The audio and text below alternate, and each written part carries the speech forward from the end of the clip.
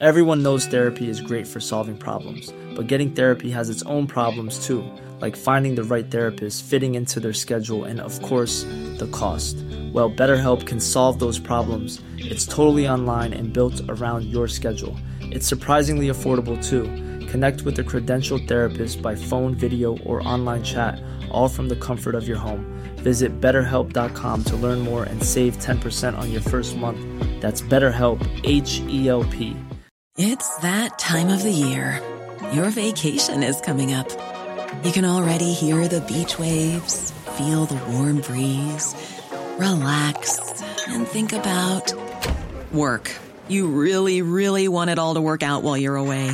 Monday.com gives you and the team that peace of mind. When all work is on one platform and everyone's in sync, things just flow. Wherever you are, tap the banner to go to Monday.com. There's never been a faster or easier way to start your weight loss journey than with PlushCare.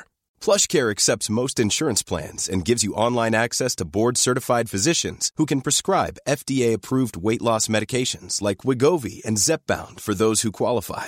Take charge of your health and speak with a board-certified physician about a weight loss plan that's right for you. Get started today at plushcare.com/weight loss. That's plushcare.com/weight loss. plushcare.com/weight loss. I can actually see Mercedes running a side pod that looks broadly quite similar to what they're running at the moment, which I think is a good compromise from their car last year, but with more of an undercut at the front to move that inlet upwards and have the bottom part really just let the air flow straight around the car.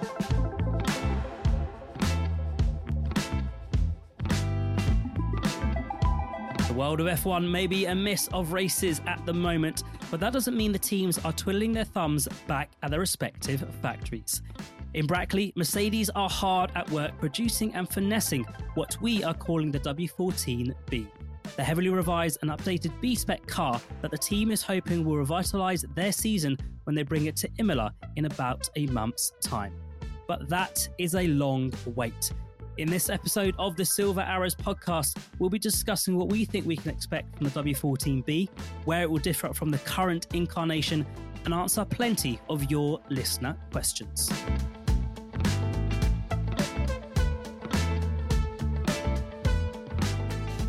And joining us to do that, we welcome back F1 tech guru, Craig Scarborough. Craig, thank you so much for joining us here on the Silver Arrows podcast again. No, thank you for inviting me back. It's good to be back. Yeah, no, we always want you back every week, Craig. Last time you were on, we'd only seen one day of the W14 on track. So perhaps before we get into the W14B, we should tackle a few questions that discuss where the W14 has gone so wrong.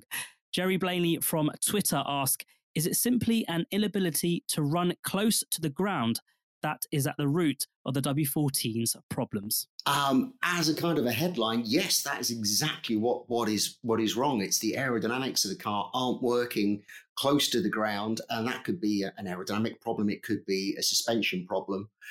I think what we found out over the sort of the past weeks is that it was actually a problem in the design of the car, in the design of the work in the wind tunnel that wasn't calibrating accurately compared with how they were finding it out on track. So, that's quite a big error. It's a big problem to have when you don't have this is what we often call correlation, which is where your predictions in the wind tunnel and in CFD don't match the reality out on track, which often happens with teams.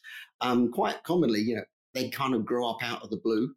And that's really what's happened here. And what it means is that, Mercedes can't get the downforce out of the underfloor of the car when it's super low down because of, the suspension's either making it jump up and down or it's just so sensitive that it's upsetting the suspension. Therefore, what they have to do is run the car higher. And you see the pictures, the Red Bull is kind of right down on the circuit, almost like it's stuck to it, and probably quite literally. Whereas the Mercedes looks like an off-roader in comparison. You kind of got this big strip of air underneath it. And that really ruins the car's performance. And everything else that we could talk about the car is, just doesn't matter until they get that problem sorted out. And, it's a big issue to resolve. But they seem to know where the root of the problem lies in terms of these wind tunnel problems.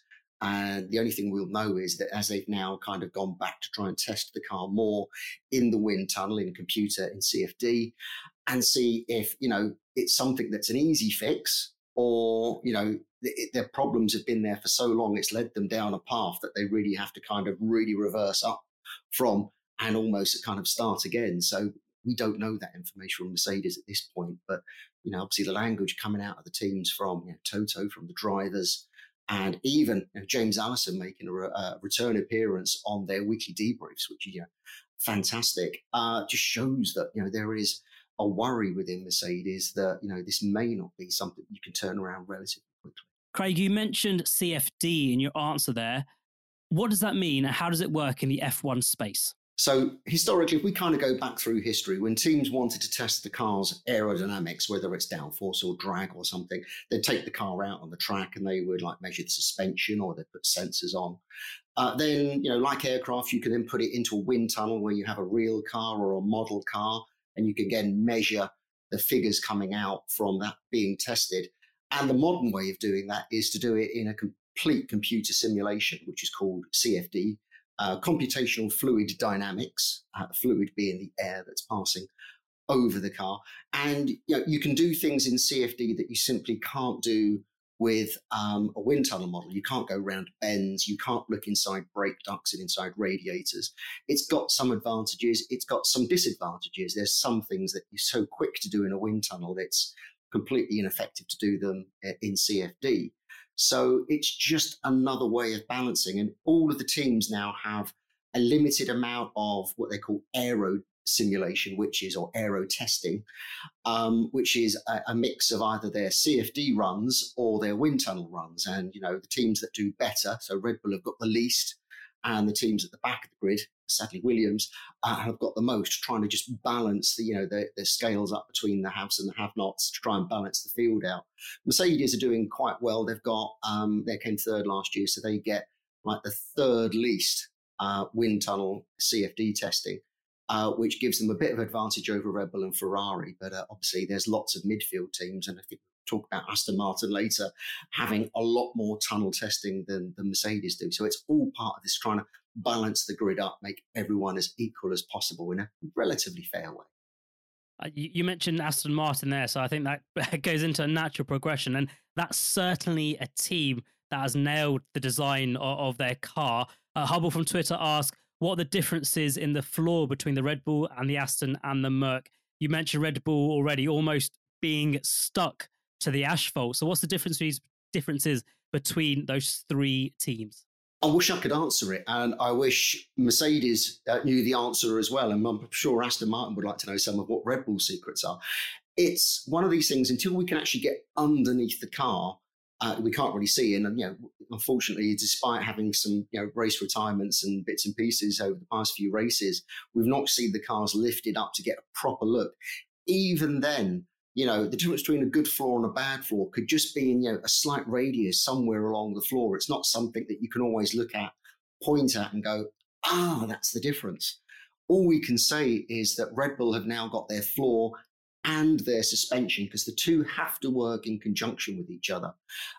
They've got theirs working so much better. Aston, kind of next in line, and then Ferrari and Mercedes, kind of quite a step back from both of those two, it has to be said. And we just really can't see. I think the one thing I would add to that, again, I'm sure this will probably be the next question, is side pods don't come into it at this stage. They're kind of secondary. The most important factor in this car is getting the underfloor and the suspension working in unison, and that will be exactly what Mercedes are focusing on. And they probably won't be looking too much at what their rivals are doing. They will get photographs and they will look at the data, but they need to find out their own way of getting this floor to work. So it really needs to come from within the team, so that they truly understand, the performance that they're finding, or sadly, the performance they may not be finding. So you mentioned that side pods at this moment in time is not important. So what needs to come first then? Is it like a sort of gate type situation where you have to go through certain gates to get to the end result, or is there certain steps, or is it all a free for all as it were? It's an iterative process. What Mercedes will probably be doing is if you try and change everything on your car concept at once, you can get lost very quickly. And, the Mercedes car concept has got lots of variations from other cars. But if they try and change everything at once, then they don't know what change is actually making the improvements. So what their first steps will be is to try and understand what the difference is between the floor performance in simulation is from on track, and then see what changes they need to make to the shape of the floor, to all of the bits upstream from the floor, like the front wing and the suspension and what have you, and trying to get that to work. As they then try and find a bit of direction there and, trying to find what looks like it's got the most potential, then they can then start playing about with, things like, different front suspension designs, which probably may be a bit out of their budget and available time this year, changes to the front wing, changes to the nose, and changes to the side pods, because they do have an effect on the airflow around the car, particularly at the floor edge and around the rear tyres. But that's not the primary thing. The problem everyone gets hung up on is you can see the side pods. You can see Mercedes are so different from everyone else. And it's, historically, people have always pointed at the thing that looks the most different and go, that's the problem. Even if it isn't, it could be completely immaterial to the performance issues they're having. That's not to say that I think they can find some performance by changing the side pod concept. But at the moment, I don't think, if they could suddenly catch up to Red Bull by having a change that none of us can see underneath the car, and still run, the same front wing, side pods, etc. So don't get too hung up on that. That potentially will come either later in the year or as part of further development. Looking forward to that further development. Rapide on Twitter is asking that $1 million question. It is saying, I still don't quite understand why the W14 is so draggy or slow on the straights. What is the reason for this? Okay, so the reason for this goes back to the fundamental problem that the car has. So you can't get the underfloor to work. Now, the reason Formula One went to these underfloors, it's one of the key reasons, is that they produce very little drag. And that means that you can go very fast with lots of downforce along the straights.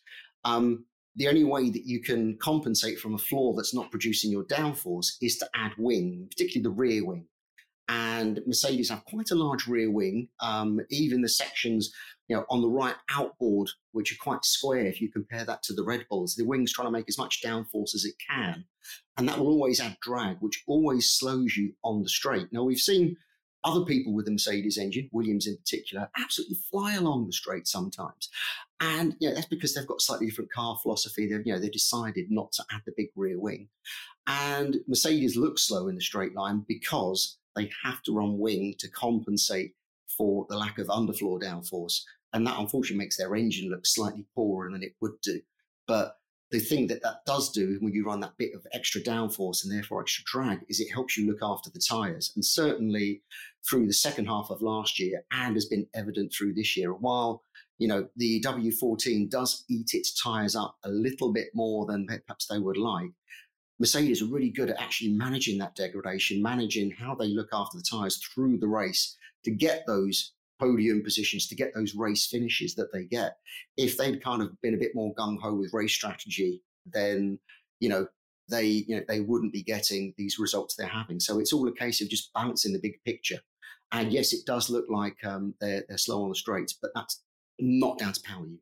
Yeah, Mercedes have always been, in terms of tyre deg, very good at managing all of that, and I hope it continues. But looking into the future and what we can expect from the W14B, Scarbs, you mentioned how we've all grown weary of the talk of side pods over the last 18 months or so. Matt Vaughan asks, which side pod concept will they go for, the Red Bull or Aston Martin's waterfall one? I mean, that's a great question. And I wish I could predict this. There's kind of a couple of parts to this. The part that you're kind of referring to in the question is the back end of the side pods, how it goes from its highest point and its widest point down towards the back of the car. So Red Bull have quite an undercut side pod all the way back to the car and maybe not so much of a slope downwards, whereas Aston Martin, for example, have a really aggressive slope downwards and then these kind of shouldered side pods, what we call the water slides, going back. I don't see Mercedes following that concept. I don't think either of them, in terms of taking a copy of it, which they're kind of entitled to take inspiration from. They can't obviously measure things with special digital cameras and bits and pieces, but they can certainly follow the idea. I don't think they're going to go quite that extreme. I think they will take some parts of each concept and make a sort of ridge side pod that slopes down quite a bit. But for me, the interesting point is more towards the front of the side pod as well. And if you look at the inlets for both the Aston Martin and the Red Bull and every other car on the grid, you can see the inlets are quite high up on the side pod, and you have this undercut underneath, which allows the airflow to pass outwards, goes over the floor edge, goes back to the diffuser. It's all kind of good aerodynamics. Mercedes have this kind of vertical letterbox opening in each side pod, and that kind of robs the back of the car of this great airflow that everyone else benefits from. So I can actually see Mercedes running a side pod that looks broadly quite similar to what they're running at the moment, which I think is a good compromise from their car last year, but with more of an undercut at the front to move that inlet upwards and have the bottom part really just let the air flow straight around the car. So that's what I would predict. But who knows what's in the Brackley wind tunnel at the moment. I think we'd all love to know that. So I guess the simple answer is I don't think they're going to copy anyone, but I think they will be wary of some of the solutions other teams have got and maybe just tweak it a little bit, and think some of us will then become, again, finger pointing that they've, copied something. But I don't think that will be the case. And on that note, Bainesy asks, no relation to me, has an interesting sub question. He asks, if Mercedes go the Aston Martin Red Bull route on the side pod, do you think they will keep the Ferrari-esque haunches on top of the engine cover? Craig, perhaps explain for those who don't know what those Ferrari-style haunches are and what they are doing. Yeah, I remember seeing this question coming on social media, so I've had a little kind of look just to double check what we're looking at here. So if we think back to the Ferrari last year, you had these kind of shaped side pods that created what we call the bathtubs, those dips along the side pod. Now, when Mercedes unveiled the W14, you had something quite similar but much higher up. So sort of from behind the driver's shoulders, you can see almost like this double-barreled shape going back down the car with a really distinctive dip in the middle before it goes back up to the shark fin. And Mercedes have been quite open about what they were doing here is that the airflow behind the driver's shoulders and all that kind of headrest and halo is kind of like a dead area. And it's very hard to get the aerodynamics working to get the air to come back into the engine cover. So they basically just filled it with a big cooling outlet. And that appears certainly to work for them. It allows the side pod underneath to be much smaller because that's the direction they wanted to go. I think if they do change the side pod philosophy, whichever direction they go, I think they will keep that, because I think that's just a neat piece of design. It's not too dependent on the side pod shape or the power unit or anything. It's just it's a little philosophy that they've brewed up themselves that I think they will keep going. And I see no reason for that to change. Maybe they might be able to reduce it a little bit as they understand the car's cooling as we go through the year, certainly as we get through the slightly cooler European season. But I think generally that design will stay on the car regardless.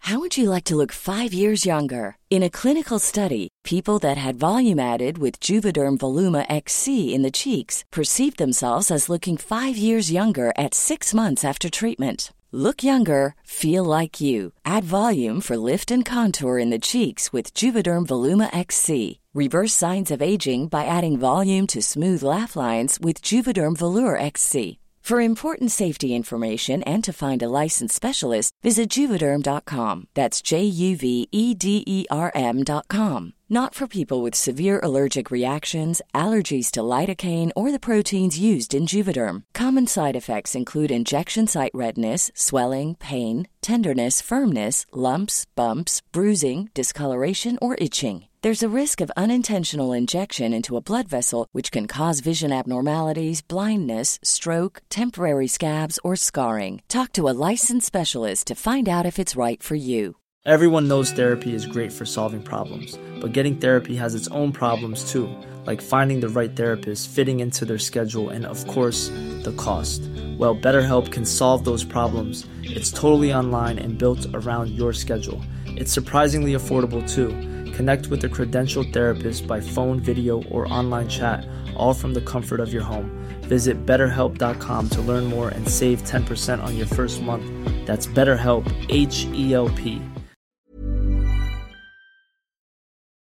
One big area of discussion has been the cockpit position, with Lewis Hamilton saying it's just too far forward. Adelaide asked, what kind of updates can solve or improve this problem this season? And when you were last on the podcast, Craig, you mentioned the possibility of some sort of DAS 2.0. We haven't seen anything yet. I've put my bet at the bookies, but we haven't seen anything yet. But Adelaide is also asking, do you still believe it's in there? Okay, two really good questions. Yeah, I mean, Lewis has been quite vocal about the fact that he's not comfortable in not just the W14, but the car that preceded, the W13. And he feels he's sitting too far forwards. And he made some great points about how it feels. And I think we all know, when you're driving, you've got to feel what the car's doing. You've got to feel that slide. You've got to feel that sort of acceleration as you go into corners, as you're braking, as you're accelerating. And the driver feels that, in various ways. They feel it through their body with the seat belts and being pushed against the cockpit. They feel it in their ears with your sense of balance. And it's a very subtle thing, and drivers can be quite sensitive to this. Lewis thinks that he's too far forwards, which means he's not really feeling how much the car's moving at the back, which is one of his kind of key traits, that he can kind of get the car turned in and manage any slides as you go out of the corner. And certainly, it's clear that the W13 was a slightly, we're talking maybe 10 centimeters at the most here, but Lewis feels in a bad handling car and sitting too far forwards that he's not getting the best out of it. So maybe if the car was working better, he wouldn't feel the need for this. And obviously Mercedes haven't yet got to the stage until maybe late last year where the car was working slightly better. So how can they fix this? Well, the best fix is to reshape the car. And that really just isn't possible this year. And the main reason the cockpit's been moved forwards at all, and the reason that it's been very hard for them to have moved it backwards, is all to do with this side pod concept. Now, one of the sort of the much under talked about sort of aspects of the zero pod that they introduced last year, these super skinny side pods, is it's not so much that they've got smaller radiators than everyone else, which is, effectively normally gives you the size of side pod that you've got, but they've got biggish, the normal size radiators, but they've been squeezed into the middle of the car. And to do that, you need to squeeze basically the fuel tank area, which sits obviously between the driver's shoulders and the engine behind. And it's, sort of 50, 60 centimeters. And you've got, 150 litres of fuel to manage in there. Now, where you put that fuel is really down to, how much you want to squeeze it. So if you could imagine you took the old car that Mercedes had, and you imagine the fuel tank as a balloon, to get that to be narrower, you've got to squeeze it at the bottom. And just like a balloon, it will get taller and it will get longer. And that's what's happened. So getting these side pods in has pushed the driver forwards. And the only way you're going to get around that is to make a new monocoque and to think about the shape of the side pods that you're doing, which is not something you can do during the season. It may not even be something that Mercedes wants to do next year. The next best solution, which is still pretty radical, is actually to play about with the wheelbase itself. And you can't make the car longer now because all the cars are at the maximum wheelbase available, and you can't go longer than that. Is that you can move the front suspension forwards, which means that you need to have an all-new nose and front wing, and you need to move the rear wheels forwards, which means you need a new gearbox carrier case, which again is a huge piece of work and not something I think that they can really achieve within the budget cap with everything else that's going on. So I think it may just have to be something that Lewis has to cope with through the balance of the year. And obviously they need a frank discussion about, what are they going to do for next season's car? Are they going to, provide a car that means that Lewis doesn't need to feel the back end so much, or put him back in a position where, he's comfortable with it? So big questions to be asked of Mercedes here, how much they compromise this year and next for Lewis. Now, the DAS question, unfortunately, the jury's still out on this one. So I'm kind of, heard all of these whispers about it's nothing to do with the steering, I hasten to add. We just kind of it was hastened DAS as a clever solution that no one has got at the front of the car. And I've been looking for evidence of this, but unfortunately, even though I can get access to lots of great bits of television, I haven't actually seen the footage that tells me what's going on. So I can't say if it's there or not. I believe it should be there. If it's helping, it's obviously being masked by all of their other problems, which does raise the question of whether they're even risking running this. Because I think if it is what I believe it is, and when it becomes out, I think it will be quite a big saga to be discussed, whether it's what should be on an F1 car, whether it's legal or not, and all of these bits and pieces. So I will come back to you on that one as soon as I've seen the footage that tells me one way or the other, or I'll have to humble pie and say maybe it was never there. But we'll keep that one on the back burner for later in the season. Scarbs, you've got an open door to this podcast, so you can come back whenever you want. But talking about Hamilton's seat and position, let's talk about Russell's seat and position then. Would it be fair to say that he's having a better time in that seat and position with his performances and with his places as well that he's making in qualifying and also in the race itself? Yeah, it's interesting, isn't it? You would have thought someone with a lot more, experience like Lewis would be much better to cope with some changes. But if we look at, taking the car performance into account, Russell certainly had a better start to last year's season, and again this year, despite the result of the last race, unfortunately, has certainly had getting more performance out of the car early in its development. Now, I don't know enough about drivers. I certainly don't know enough about George Russell to see how that's affected him. And obviously, he had his problems when his feet physically didn't fit in the front of the car. Obviously, they've rectified that now for him. Lewis now needs that little bit of extra help. It's drivers, they can be so sensitive to the smallest things, even superstitious about things. And sometimes, it's real, and sometimes it's just their perception of the situation. But certainly at the moment, the way the car's handling, it's something that Russell seems ever so slightly more on top of.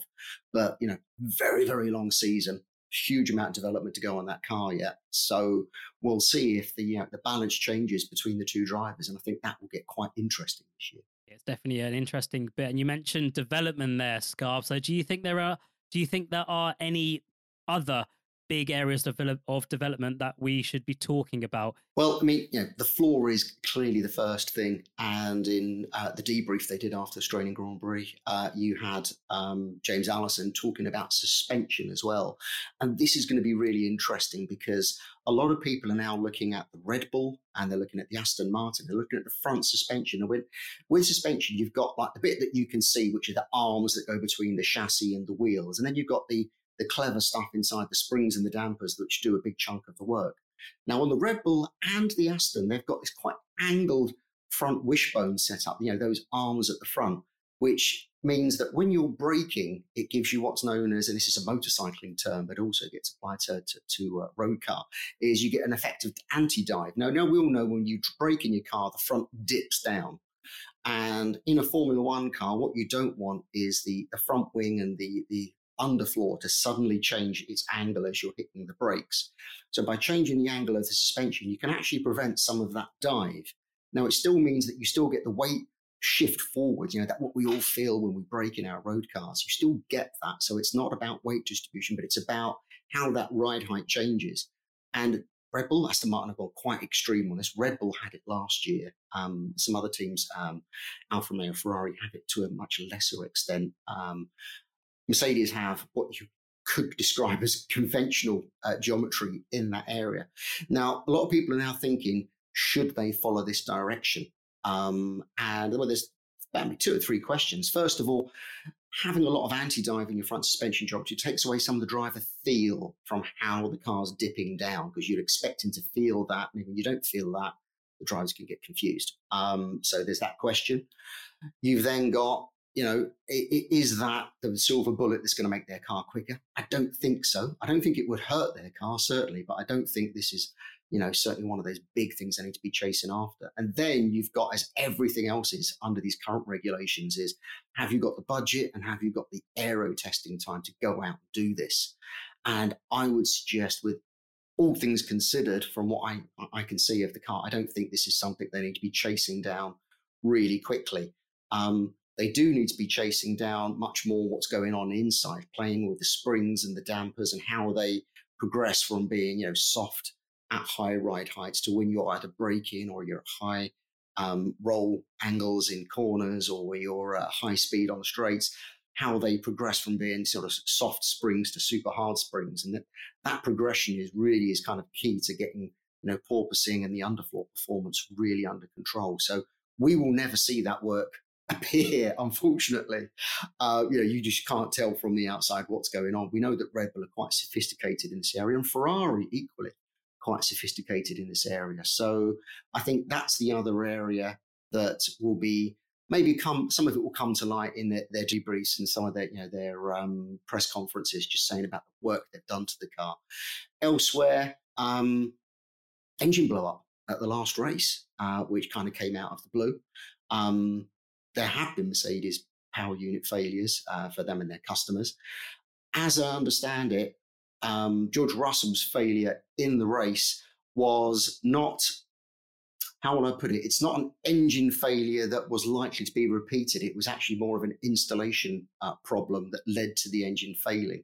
So if they're a bit more careful with work that they're doing, not to say that they weren't careful in the first place, but maybe change some of their procedures to prevent that failure happening inside the engine and causing you to lose a complete cylinder and just blow up and set fire to everything, I think they should be okay. Obviously, George now is one engine down, and almost definitely they will replace the combustion engine. I wouldn't be surprised if he had to run with a new turbocharger and some other bits and pieces on that car for the upcoming race in Azerbaijan. That can be done without penalty, but it just means, again, over the entire season, it's one less engine he's got compared with rivals and obviously with Lewis himself. So they're probably the two other key areas that will be spoken about over the coming weeks, certainly as we reach the Azerbaijan race. At the start of the season, if you would have said Mercedes will change their car concept after 6 races, you would have been bitterly disappointed. So, Craig, do you think they have messed up here? It would be lovely that I could kind of sugarcoat it, but I think when you look at how last season went and how the start of this season has gone with the car performance, the root cause being something that's completely under Mercedes control, I think you have to say yes, they have fouled up quite big time. Now you got to put that into perspective. They're still possibly the second, third best team out there, but when you look at their performance since 2014, they are expecting to dominate seasons. They want to be winning races. They want to have some certainty that championships are going to come their way. So by their standards, yes, you have to say. And, in engineering terms, the problems that they've got this year haven't come about because of budget caps or regulation changes or any external factors. It's inside Mercedes that, have caused these problems. And now that they are talking about, almost a B-spec car, I don't think what you'll actually get is a B-spec car. I don't think that's financially possible or aerodynamically possible under the current regulations, but there will be big changes to the car that you could argue are concept changes. We just don't know how far they're going to go yet this year. But yeah, definitely, the fault lies at Mercedes' door, and they're working through it. And how much longer can the team sustain this performance? They're used to having all of this money to win. And all of the people there are in their big jobs. Will blame be laid somewhere at some stage? Will there be changes to make sure this doesn't happen? That the upgrade fails, to make sure that the 2024 car, what's that, the W14, works out of the box. There has to be conversations going on within Mercedes about how do they get back on track from where they used to be.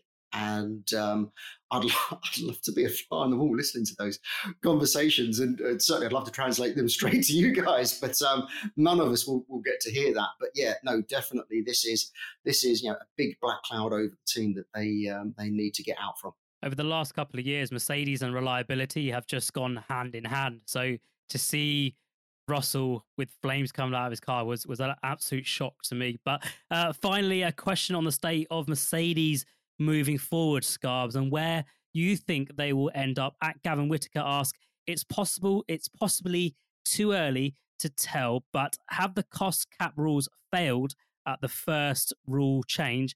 And is it now impossible for teams to catch up with Red Bull because no one can spend enough to catch up? It's an interesting take on the situation to say that they've failed. In my point of view, they've actually succeeded in that, the teams at the back are able to kind of catch up a little bit. And Aston Martin, certainly an example of that. But, all the other cars certainly have started to squeeze up a little bit more now. Again, this is only really the second full year of the full aero testing and budget regulations. They kind of came in a little bit beforehand, but didn't really bite.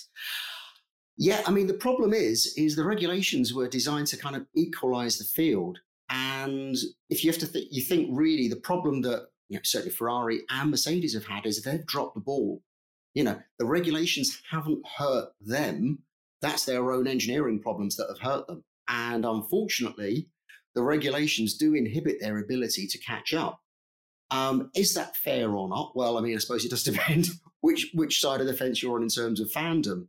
But if you think about previous years, and you look at the problems Mercedes had last year, what they would have done in a normal season is spend an absolute fortune and hammered the engineering on that car and fought back through the season. So is that fair? Is it fair that they can suddenly spend huge amounts of money that other teams aren't able to in order to catch up? So, yeah, I mean, in my opinion, I think the regulations are doing exactly what they were supposed to. We wouldn't have expected a team to suddenly come out on top in terms of performance so clearly. But as I've said earlier in this podcast, is Red Bull are ahead now because, Aston are just starting to find their feet because Ferrari and Mercedes had technical problems. And Red Bull will be pegged back by these regulations in the second half of this year and going into next year. So I think this will shake out. And I think there's just too much talk at the moment about Red Bull dominance. And while they've won every race, I don't think that we're talking so clearly about Red Bull dominance over the whole season.